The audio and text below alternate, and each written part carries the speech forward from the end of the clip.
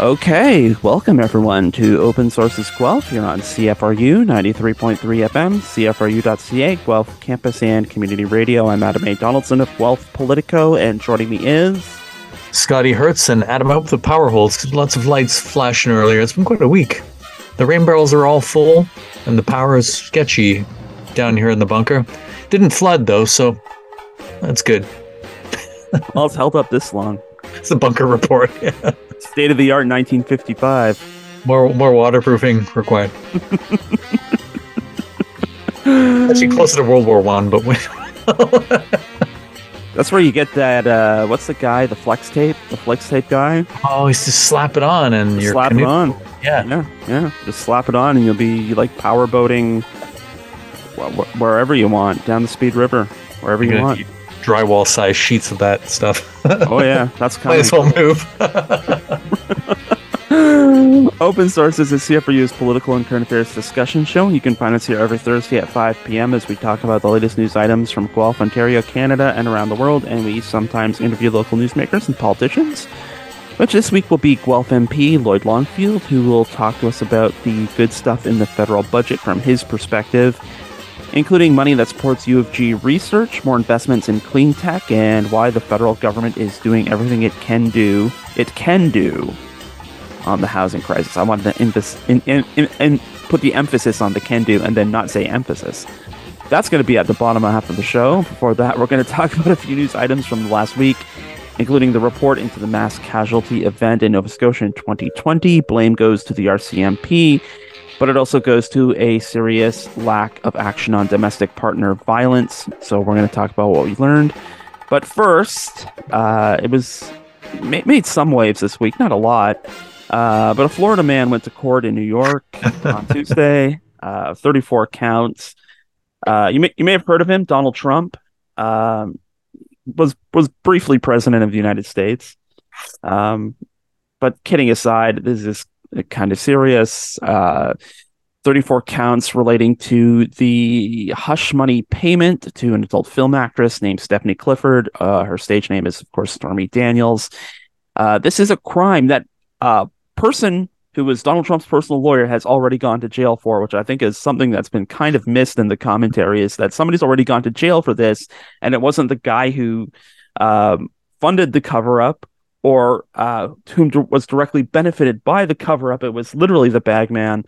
But we all had a good time watching Donald Trump go to court, waiting for Donald Trump to go to court, watching his plane sit on a tarmac, waiting for him to arrive to go to New York City, watching the plane take off from the airport in Palm Beach, fly through the sky for a while, and then approach LaGuardia Airport and land at LaGuardia Airport. And then we enjoyed watching Donald Trump's motorcade leave the airport and go into Manhattan and go to Trump Tower. And boy, was there a lot of watching of vehicles this week for a pretty standard arraignment. Yeah, it's the white Bronco all over again, eh? Mm-hmm. But the circus was definitely in town in New York City. Nobody does a circus quite like New York. But yeah, even down to the plane. What, a 757? Like, even Elon Musk flies around in like a Lear or something, right? Just... But my favorite headline, of course, and you probably saw this one, Adam, Home Alone 2 lost in New York star Donald Trump indicted on criminal charges.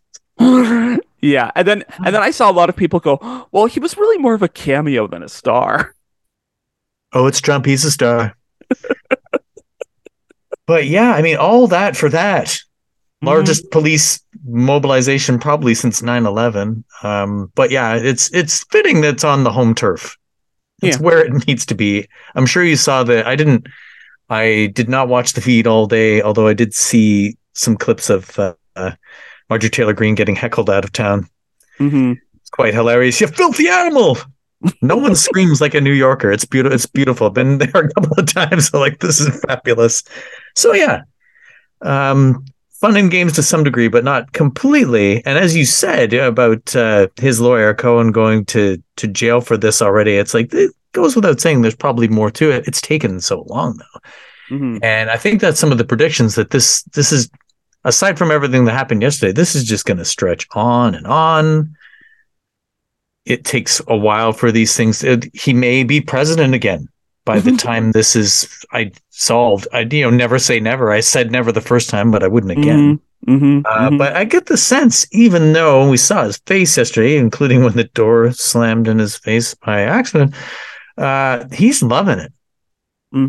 Like he looked pissed off in court. Fine, of course you're going to, but he is loving this, and I think that was reflected in the speech that he was told not to give. But you cannot shut this guy up. It's not possible. Like a gag order, he ignores every other thing. How would a gag order work with Donald Trump? You would literally have to gag him. Yeah, with a ball gag. And then he wouldn't say anything, right? Yeah. No, there would have to be like some sort of gagging ceremony. It'd be like the Hannibal Lecter Double mask. gag. Yeah. No, I'm not sure he's loving it because I didn't watch the Mar-a-Lago speech, but I did hear somebody make the correlation, like the darker the makeup he wears, the more his mood is sour. That the kind of the darker the orange hue gets, I mean, the more angry he is. Like, I think there's a part of him that's reveling in it for sure. And there was that thing that they released as he was going to court. They released T-shirts with Trump's quote unquote mugshot on it, which is like when you see him like phone it into like Fox and Friends and things. That like headshot of him, it's that headshot against like some bars. So it's like not really a mugshot, and it's a pretty bad Photoshop job. But if you give $45 to the Trump campaign, you can get one. He's selling. His people are selling them. His people are selling it. Yeah. Oh, I thought this was like hawkers on the street. I know they're very New York thing. I mean, I'm sure there was, but this was like from the Trump campaign. Yeah, it just so like there's. It's made him the center of attention, which he enjoys. It's gotten everybody in the Republican Party to flock to his defense, whether that's like Ron DeSantis saying, like, we will not extradite Donald Trump, even after he said, yeah, I'll go to New York and for my arraignment. Or Jeb Bush. If there's anyone who should eagerly want a front row seat to watch Donald Trump roast on a spit, it's Jeb Bush. But even Jeb Bush was like, well, I don't know, Davey. This seems like a political prosecution to me. It's so silly. And, the thing is, like, as much as this was like kind of a circus atmosphere, it only gets worse from here because there's a whole like schedule of things coming. Like the next several weeks involve like one kind of court action, like the civil trial into the Dominion case against Fox News starts next week. And then the week after that, the E. Jean Carroll case where she's suing Trump for defamation, that starts. There's still what's happening in Georgia. There's still what's happening with Jack Smith and the special counsel and the investigation into the documents case, the investigation into January 6th. Just today, or as we're recording, it was just announced Mike Pence is not going to appeal the subpoena to testify to the special counsel for January 6th. So, like, if Mike Pence is giving up the ghost, you have to wonder maybe just how much more free air you might be breathing. But yeah, and then Trump does himself no favors either, because maybe you saw the clip of the Hannity interview where they're talking about the documents case, and Hannity's like, well, surely you, Mr. President, wouldn't go and have the box brought to you and then rummage through it and then take out documents you don't want to give back. And Trump's like, absolutely, I would do that. That's right. He's like, of course I did. I can do that. I did do it. I'm like, what? You're admitting this? Everybody's like, what? You almost feel sorry for Sean Hannity because he's like desperately trying to help Donald Trump, but Donald Trump will not let anyone help him. Threw him a giant bone and we just dude. Yeah, and I watched there was a clip with Daniel Dale, ex of Toronto, famous for doing similar with Rob Ford, keeping tabs on him. Now in the big leagues, he watches people like Trump, so we don't have to. And he was like, it was short and sweet. He's like, yeah, everything he said is incorrect. Absolutely everything he said was pretty much a lie. And he's like, I will call him a liar. I think there's some reluctance to do that due to litigation or whatever. He's like, no, I can do it. Hmm. I guess I'm a contractor of a sort. I don't know. Is he with CNN? They call on him a lot, I think, but No, he's a CNN staffer. he's CNN officially. Okay, so Yeah. like everything from the George Soros, like he's just hits all of those notes, and I'm still not sure whether he writes it or it's just the improv bits in the speech. I just heard some bits and pieces. I couldn't. There's no way I could sit through the 25 minutes, 2 minutes. It's difficult at the best of times. You know what I'd But love somebody to do is like take a bunch, like take 2 dozen old Jewish guys down to Mar-a-Lago, including George Soros, and like create a reception line for Trump and say, "Hey, Donald, I want you to pick out George Soros for us and see what happens." oh yeah, yeah, he probably could not. Yeah. Just becomes a they'll just name check him all the time because his people do. And Well, I mean, Don Jr. and Eric certainly are doing their oh, bit too. And, Don Jr. posts that picture of the judge's daughter because, hey, it's not like, judges have been killed for political reasons lately. they So, just keep hitting new lows. yeah. I mean, Trump is as low as you can go, and then the Suns. Eric, I don't know what's like. Just what's up with I can't do it. I'm at the point where it's like somebody else, please watch this. It is appropriate to talk about the Suns before Easter weekend, though. Yeah, yeah. But Ivanka's not. Is she just sort of sidelined now? I think she's out. I think I heard that today that she's like, no, I don't want any piece of this anymore, which again Yeah, reinforces her rep as the smart Trump. So, yeah, and became rather wealthy off of Dad's presidency, so he probably doesn't need to do anything. And husband as well, right? So yeah, Jared's this good. almost sounds like we're in But like e-talk territory. It's like who's dating whom? I mean, it's completely fair, but I think it is also fair to look at sort of the long-term political consequences of that because in other political news on Tuesday night, a woman named Janet, I'm going to get her name, I'm going to butcher her name, Janet Protasewicz, I think that's her name, Janet Protasewicz, won a Supreme Court seat in the Wisconsin State Supreme Court, which makes this more liberal. She was running against a man named Kelly, who was like vehemently pro-Trump, is like saying, in 2024, I'm absolutely going to reject any decision of the Electoral College that doesn't go to Trump. And it's like, well, here we go again. Trump guy loses. The Trump back guy loses. And the Democratic person wins. Here he is. Here we have another act of Trump sabotage. Even Ron DeSantis has fallen in this trap. Everyone's looking at Ron DeSantis to like take over as the head of the Republican Party, but even he can't help himself. He has to go like, oh, no, I must come to Trump's defense. Trump needs me. and it's fascinating that here they have another opportunity again to like finally get over it, and they don't. Fox News is running to his defense like all over Fox News. It was like, how could Alvin Bragg do this? How can how can the prosecutor prosecute someone for crimes? It's another remarkable example of just, I mean, despite his obvious flaws, it's Donald Trump's party and he can do what he wants with it. I did watch the supercut of the Fox News people crying or trying to Nice. hold back tears, also including Lindsey Graham among others. But Nice. yeah, there has been some progressive. Brandon Johnson, was it Brandon Johnson, the new mayor of Chicago, Mm-hmm. former teacher, union organizer? That was a close race, but so yeah, that for all the hype, is the Trump brand still hitting the mark? And it would seem that it isn't, regardless of Mm-hmm. how many flags they sell. What's the newest one? Trump or die? Trump or die. It might be die because it might not be Trump. That really is the bare essence of the situation now. It's like Trump or die. It's like we can't refine this aesthetic any further. Yeah. What's the final thing? It's like, Yeah, okay, we're just gonna die. That's it. yeah, pretty much.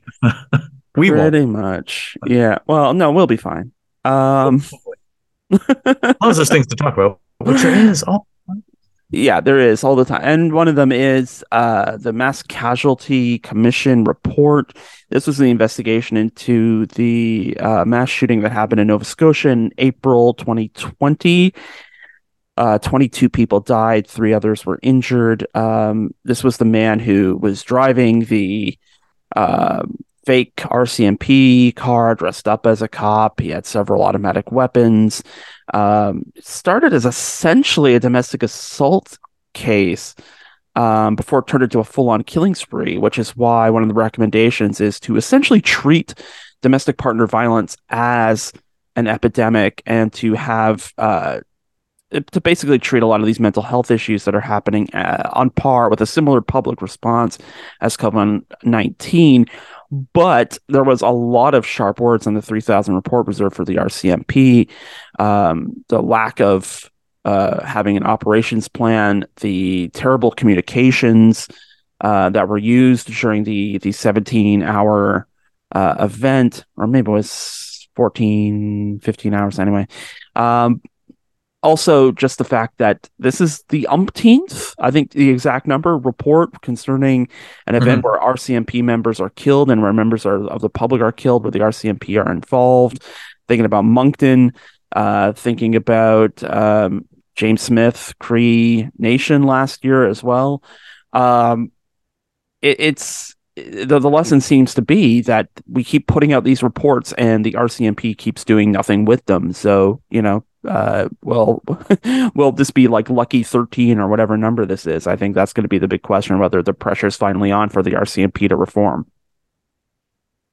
Yeah, the pressure's definitely on for sure. And there was some praise in it.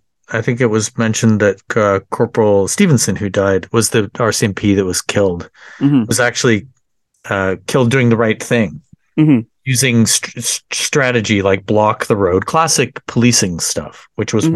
which was a complete failure. And you mentioned the Moncton shootings there. I believe there was a report came out after that that said you being the RCMP need to have solid emergency plans for situations such as this. Prepare for a disaster Hmm. because it was your own people. Moncton, was it three? It was three officers in Moncton, and there's been others too. Yeah. Well, they didn't. The report gets same thing. There's a report. You should implement this. There's a strategic plan somewhere, but of course they didn't use it. Hmm. So again, that's was one of the heavy recommendations that operational planning needs to be. You need to do that sort of thing. Part of the mass failure, I think they applied the 3 Ds to it, was disorganized, dysfunctional, and dangerous. Yeah. And worst case scenario too. It wasn't just an incident or two incidents. It's effectively 22 when you break it down. Yeah, and you mentioned too off the top there about gender-based violence, which made an appearance. And that's something that didn't really get talked about in other media. I think it's just sort of been sidelined. But I did see a clip of they spoke to I'm called the guy. I don't know how to say his name. The partner's lawyer, Hmm. who was specifically talking about that and how it's chronic. Hmm. And it's gotten worse under COVID. There's supposed to be more money for that and more money for groups that I think that's one of the suggestions as well. Give more money to groups that aren't necessarily police and the courts Right. to address that. But I Well, mean, that's supposed to have been happening. It didn't happen, and it's obviously still not happening. And I think Trudeau had said, "Well, we'll look at, it wasn't, we're going to implement all of this. It was, hmm. we will take many of the things under consideration," which is slightly weaseling out of it. And I suppose there's a lot of it in it that they couldn't directly implement, but because the RCMP answered to the feds, Hmm. like they have to do something after this. Well, this is one of those things like nobody wants to politicize the police or the management of the police, and it's one of those things where it's like, yeah, in theory that's correct, but at the end of the day, who do the police answer to? I think the big question coming out of this, and maybe it's a question nobody wants to like directly attack, but has Canada outgrown the RCMP? Like we have the OPP here in Ontario, and there are detachments in pretty much every large, sort of municipal area, like counties. Wellington County has an attachment of the OPP, Elgin County, Essex County, Durham County, so on and so forth.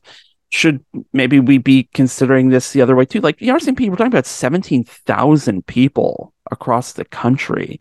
So is what's, happening in Moncton relevant to what's happening in Bible Hill and what's relevant to happening in, Spirit Wood, Saskatoon, where two RCMP officers died in '06, or Mayerthorpe, Alberta, where four died in '05.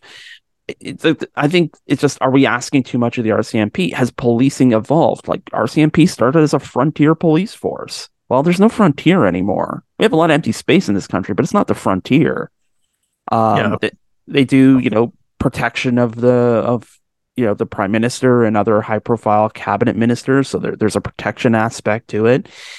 There's an intelligence aspect to it, of course, as well. And although, certainly there seems to be a lot of intelligence failures, and even just directly, like, information wasn't getting from 911 dispatchers to police in the field, and then that information wasn't getting to members of the public either. So would it make sense if there was like a Nova Scotia provincial police instead of like having RCMP, so that you have more local control too?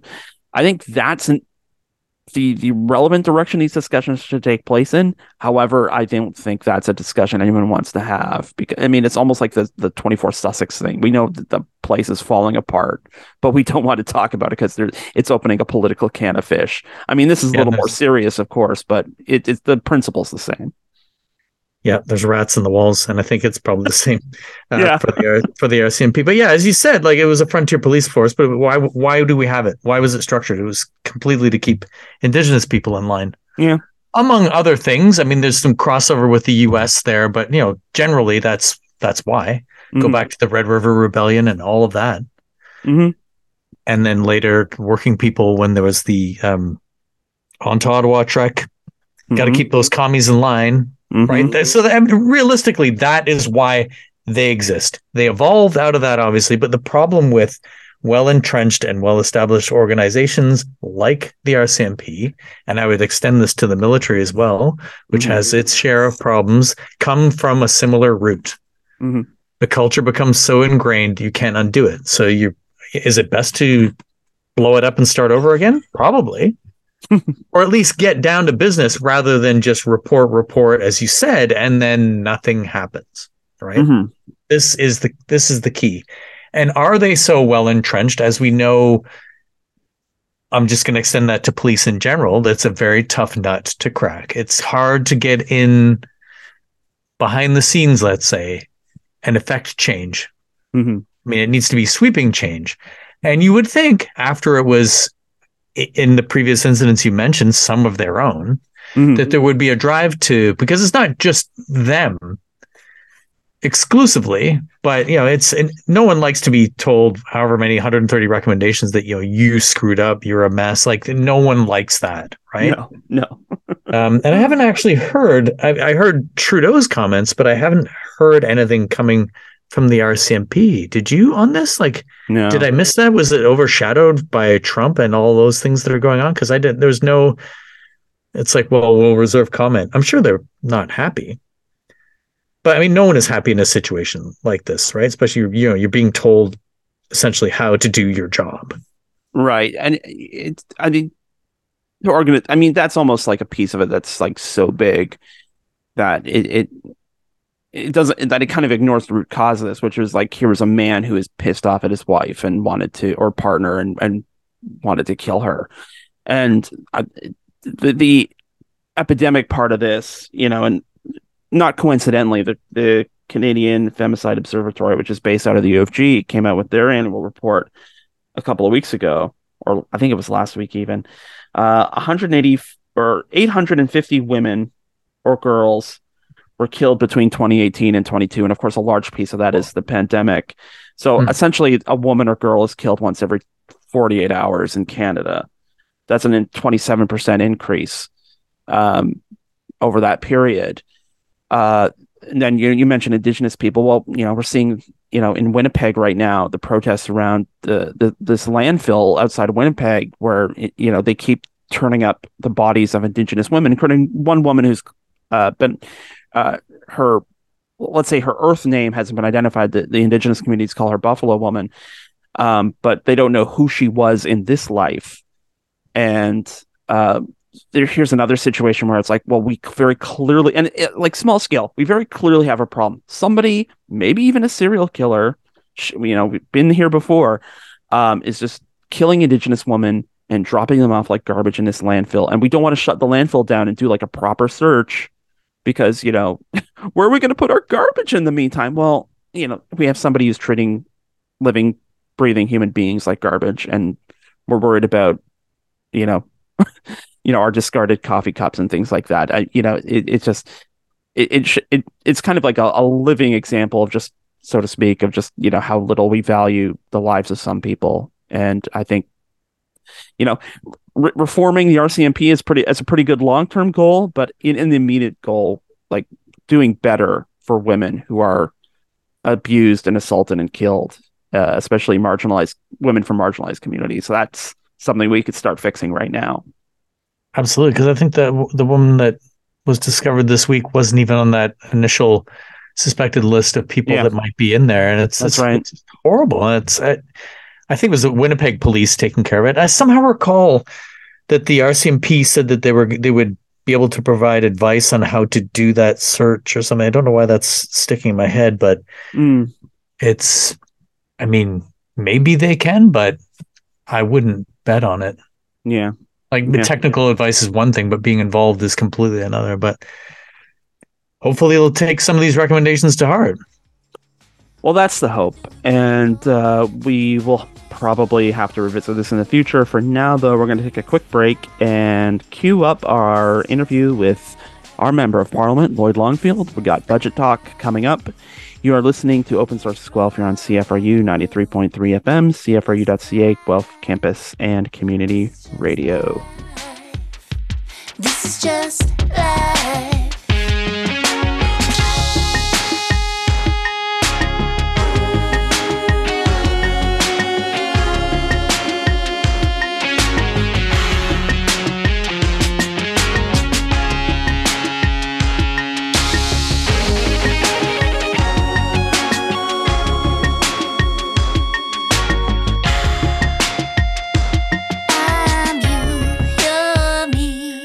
And that was number 11 on the current CFRU chart, April 4. That was US Girls, which is actually one girl from Toronto. Off of the new album, and that song is called Future's Bet. US Girls by Toronto Girl, Future's Bet. It was just had twins. It was a very interesting story there. It was like... Okay. Good to know. Our musical horizons have been expanded. So last week we talked to Dr. Paul Kershaw from Generation Squeeze, get a little outside opinion about the Ontario budget. This week we are joined by Guelph MP Lloyd Longfield, who's going to give us the inside perspective on the federal budget. And Lloyd has been posting a lot about this. Obviously, he is a part of the Liberal government.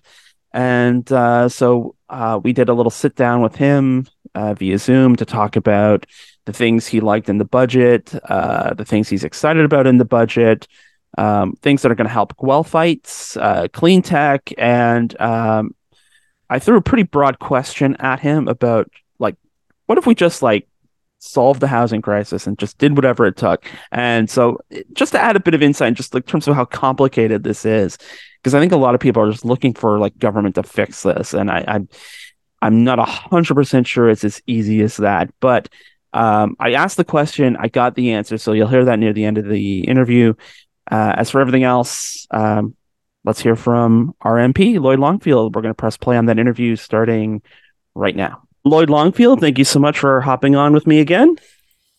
Adam Donaldson, it's always a pleasure. Here I am, as I said, off air with headphones and a mic. I'm trying to pretend I'm like you. Good luck with that.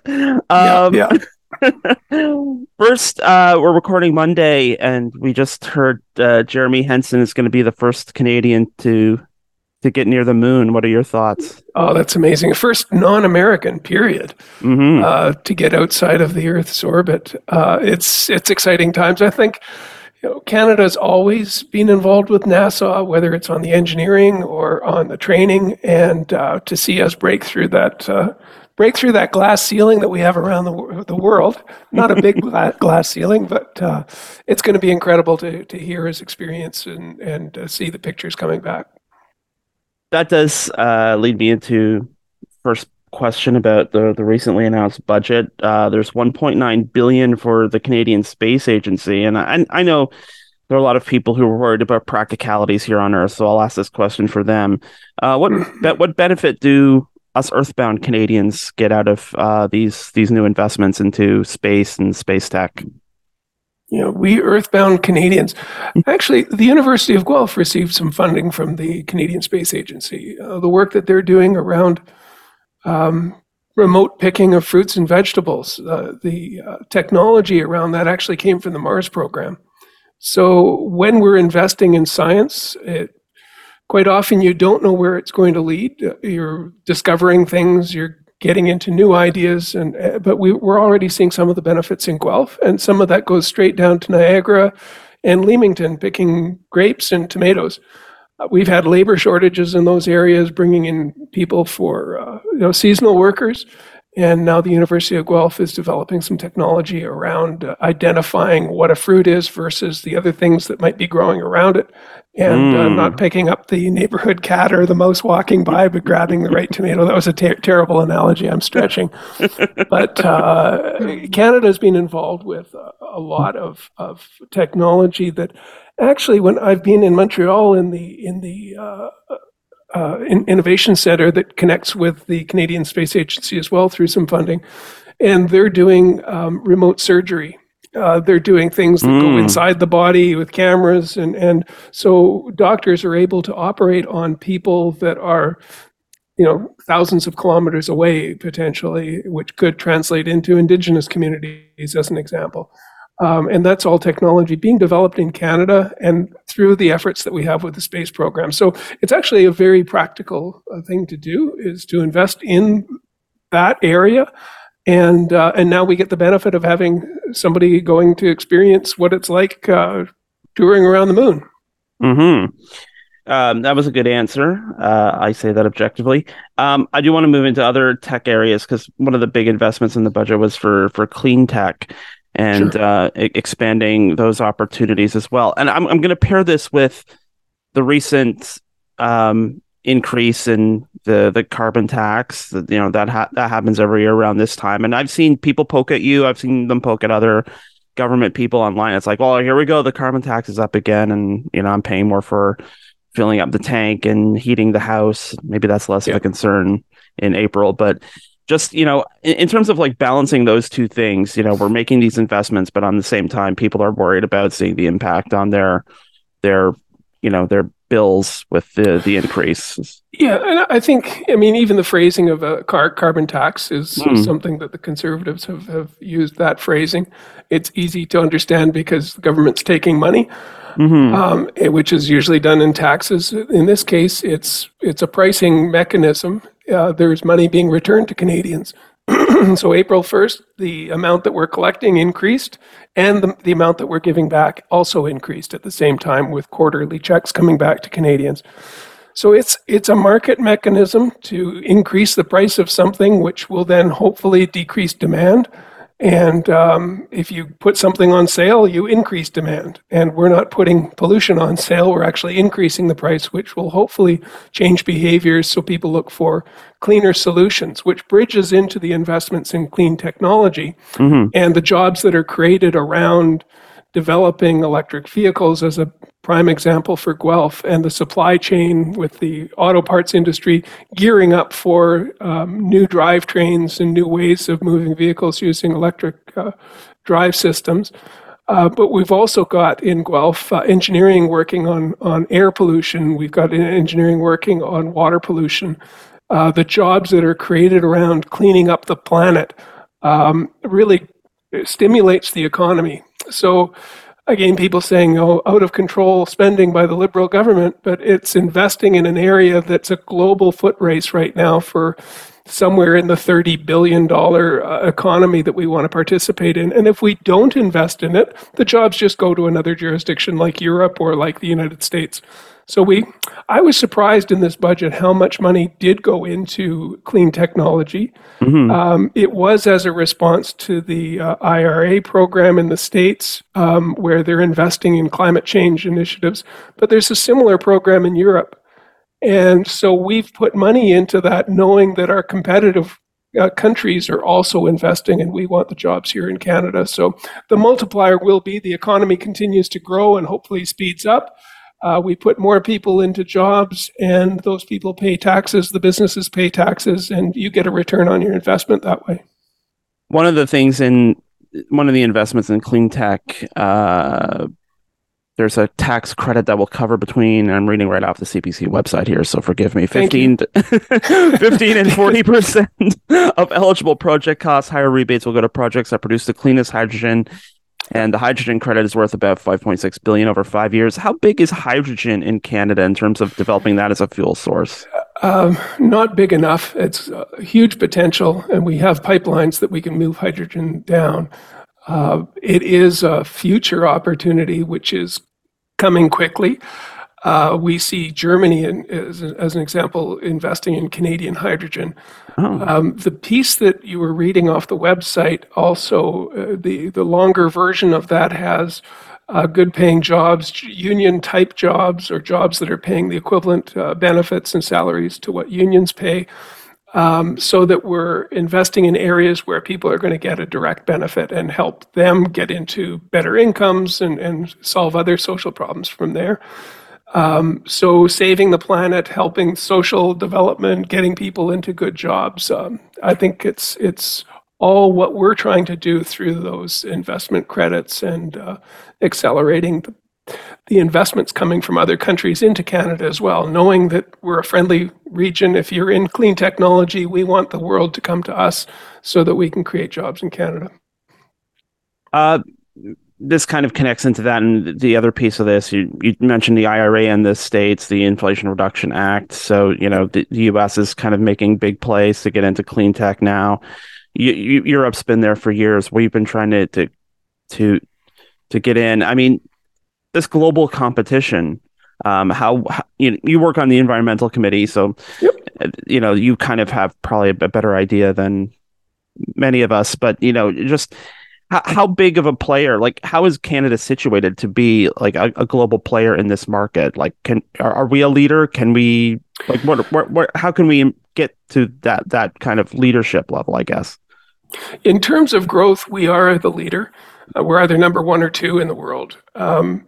And we are known to be leaders, and Canadian talent is sought by other countries.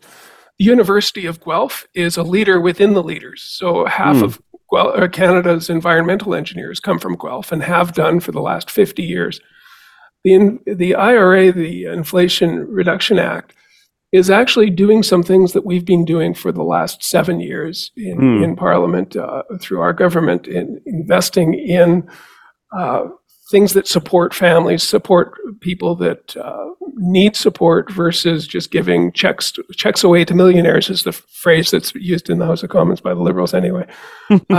So the things like the child care program, the Canada Child Benefit, the doubling of the GST credits.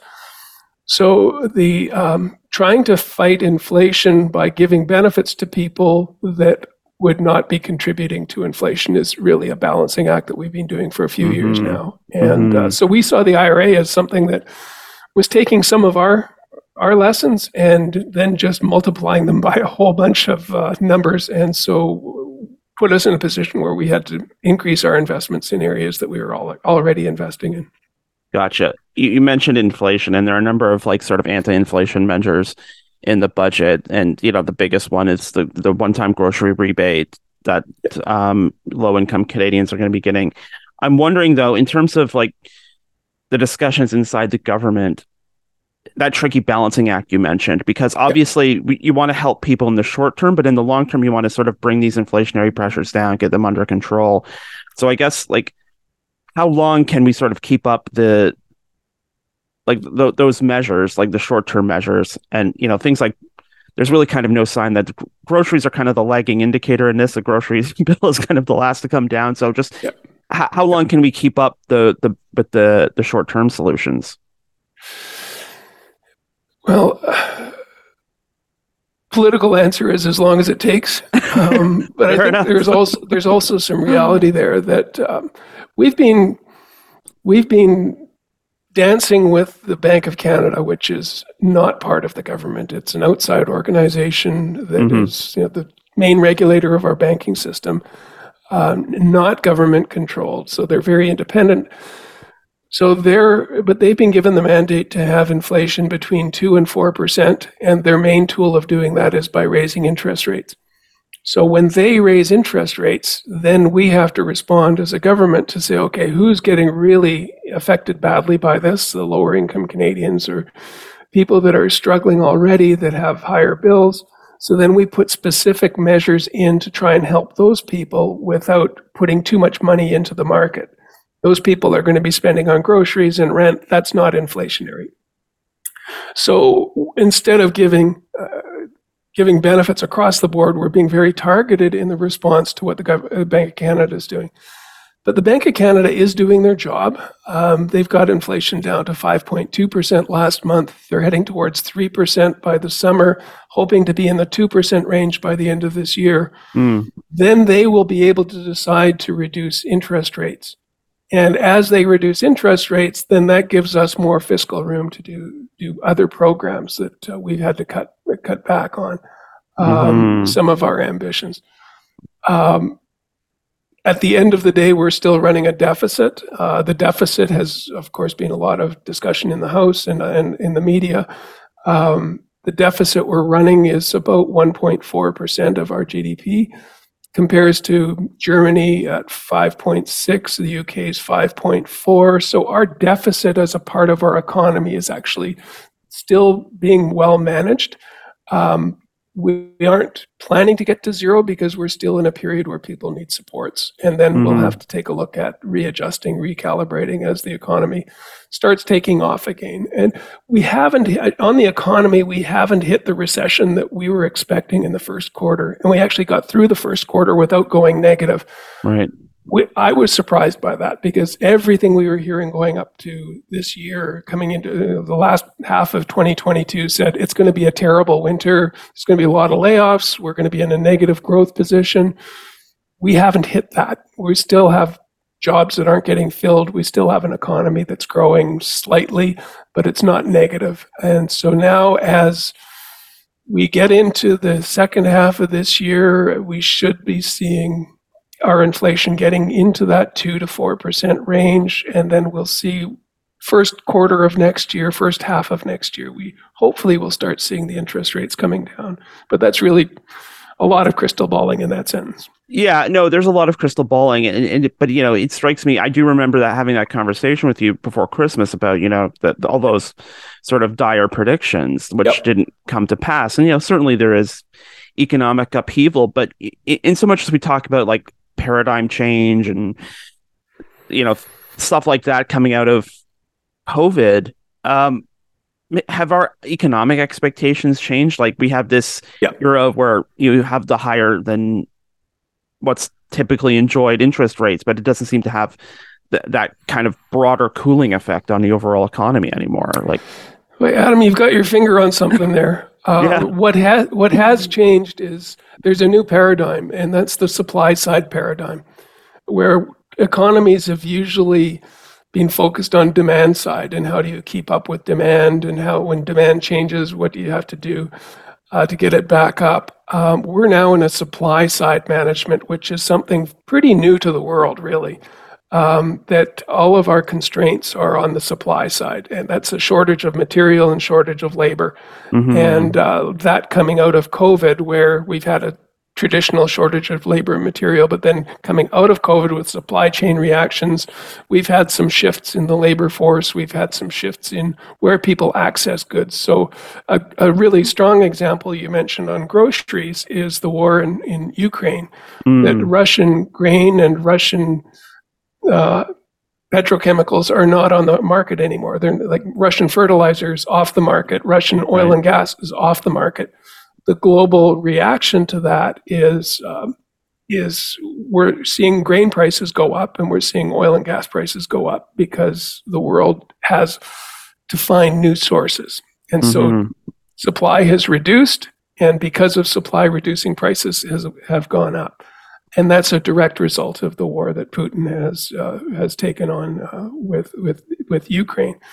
And people, I was speaking to constituents this weekend on the phones, and somebody said, "Yeah, but what does that war have anything to do with us? Because we're not involved in the war. We're not supplying oil and gas to Germany." Right. But Germany is accessing from Venezuela. Venezuela is like the whole supply side is shifted, which then ultimately has an impact on Canada. Right. It's not something you can put on a bumper sticker. And that's the hard thing when you're actually doing the work and trying to react to the changes in the world. It's complicated, but we are working on those things and we're watching them very closely. We were expecting worse than we received, and a lot of that is because we've reacted as a country to the changes, and we've reacted very well to the changes. And hopefully, I think in our last conversation, I said we were on a portage. We could see the lake, but we weren't there yet. Well, we're closer to the lake, and we can see that the economy is in a good position going into the summer and into the last half of this year. Okay, then I'll ask you. It doesn't quite look like it quite yet, but it's there. It's always darkest before the dawn, as it's been said. Although it hasn't even been that dark. No, exactly. You did tweet that page 41 was your favorite page of the budget document, but so maybe this answers this next question. But I mean, if there's one area of the budget you want to, make sure that people are aware of, what are some of the things you that maybe that aren't often discussed for coming out of this budget that you want to focus on? I think page 41 has to do with seniors. And I was hoping to see something in the budget recognizing the challenges seniors are facing, not just because I'm a senior, but because it's an increasing demographic that we can't let fall behind. And so there's some targeted measures to try and help seniors. The next page in the budget was on housing, page 42. And that's something we're working on with Guelph. I had a meeting with the mayor this morning with the group working on housing. And we're putting together our community response to how do we get 18,000 houses built in Guelph and how can we help support from the federal government. Those are things that I think affect Guelphites directly, is how do you support your seniors? And there's some good measures there. And then including mental health and including the grocery rebate you mentioned earlier. Every little bit helps, and you put them all together and you've actually got a pretty good package for seniors now. I'm going to throw this kind of logical paradox at you. The housing crisis, appreciating that it's complicated, appreciating that it was a long time coming, appreciating that a lot of the solutions we're talking about are sort of going to take years to come to fruition. I know that a lot of people are just kind of looking for action. And so let me throw this at you. What if we were to just sort of nationalize home building for 5 years and say, we have to get the affordable housing stock up. We need to make houses more available. We just say for the next 5 years, we're going to build houses for people. And then after 5 years, we can get back to the market. We can get back to all of that. But just for the next 5 years, we're going to build. Everyone who needs a house and can't afford one is going to get one. Well, the Prime Minister was in Guelph a few weeks ago and talking about the Housing Accelerator Fund. And he said at the time to the people that were there, we don't build houses. As a federal government, we don't have a box of nails and screws and some boards, and we don't just go out and build houses as a government. And if we tried to do that, we would have other problems. Alberta would be up in arms. Quebec would probably be up in arms. The provinces would be saying, what are you doing? That's our job. Let us do that job. Give us the money and we'll do it better. So what we're doing is we're actually going straight to the municipalities instead of to the province and saying to the municipalities, if you want to build houses in your community, here's some money to look for infill development, look at rezoning, looking at adding staff to the city so that the city can look at where are the opportunities for building housing that we could then increase our response to the developer community so that, let's say, new software to get approvals done faster. So we're providing the municipalities with those tools. Instead of building the houses ourselves, we're giving the municipality the money. It's $4 billion. that'll start rolling out. The applications will be closed by June. And so the second half of this year, we should see some funding rolling out across Canada, and hopefully some of that's in Guelph. But housing is generally under the province, and the municipalities are creatures of the province. So the federal government hasn't had a role to play for the last 40 years in housing. Over the last 5 years, the federal government has stepped in, knowing that a lot of what is needed is money. And so the federal government has brought money through the Rapid Housing Initiative and other housing initiatives to try and support, supportive housing that we've got in Guelph with a couple of really good projects. We've got some more coming in. So we can provide money and direction, and then it's up to the province and the city to work on zoning and building permits and all of the things they need to do to get houses built. Might something like this finally activate like 200 Beverly, which is like, it's property owned by the city, but it's like incredibly toxic at that, it needs like serious cleanup, and that's kind of outside the city's ken. Yeah. And there's an example of it. It is toxic. It's toxic in more ways than one, but the ground is toxic. And has to be cleaned up. And that's, like, last I heard was $5 or $6 million to clean up the property so that we can put housing on it. Maybe 4 years ago, I tried to go the route of saying, instead of putting foundations in the ground, could we put concrete pads on top of the ground and have a temporary 15 to 25 year housing solution put on top of Beverly? And I thought we were getting some progress there, but it didn't come about. So cleaning up the soil, again, is not a federal job. Right. Unless the federal government owns the land, we can't touch it. Right. So I also tried that route. I said maybe 6 years ago, how about if the federal government buy that land and then we clean it up and then we turn it back to the market? And the CMHC came back and said, creative solution, but no, we're not allowed to buy something we know we're going to sell. We're not in the federal government is not in buying and selling property. Gotcha. We take surplus land, we can do something with it, but it really came down to that money has to come from the province. And so we're trying to move that along through the Rapid Housing Initiative. If the city can get rezoning and the city can use some of the money from the federal government for some parts of the project, then the province could maybe come to the table and say, okay, well then if you're providing all this money, we could provide some money for cleaning it up. So we're hoping that we're going to land somewhere along there. It just seems to me that's kind of like the perfect sort of like example of it's this big space in the middle of a built up area, busy neighborhood. Perfect neighbor, and the neighborhood's it's turning over. We've got some Fusion Homes has done some great work with the old Woods site, and we could talk about Baker Street. There's another huge opportunity, and the Innovation District, the old reformatory lands. We've got some great opportunities, but they all need to have the cooperation with the federal and provincial governments, and we're doing everything we can to try and make it easier for the province to say yes. Well, that's a kettle of fish we'll have to open another day, but for now, Lloyd Longfield, thank you so much for all your time. Well, it's great talking with you, as always, and we didn't touch on the interest on student loans going to zero. That's going to be good for a whole bunch of people living in Guelph, with a lot in those 300 and something pages. But thank you for the time to ask me the questions today. I'm glad you squeezed that in. Thank you. And once again, that was our MP, Lloyd Longfield. And we thank him for making some time. Not in Ottawa this week, I should mention. This is a week off from Ottawa. And then I think he said when we were chatting before the interview, it's then after the Easter break, it's like eight out of the next 9 weeks. It's all Ottawa all the time for him. Straight run. That's how isn't that how we all do this? We wait till the very end of the semester to get everything done, and it's cramming and all-nighters. Yes, that's true. How much legislation can we pass before the summer break? Yes, we're going to see that. And then election ? No, let's not go there. Anyway. Yeah.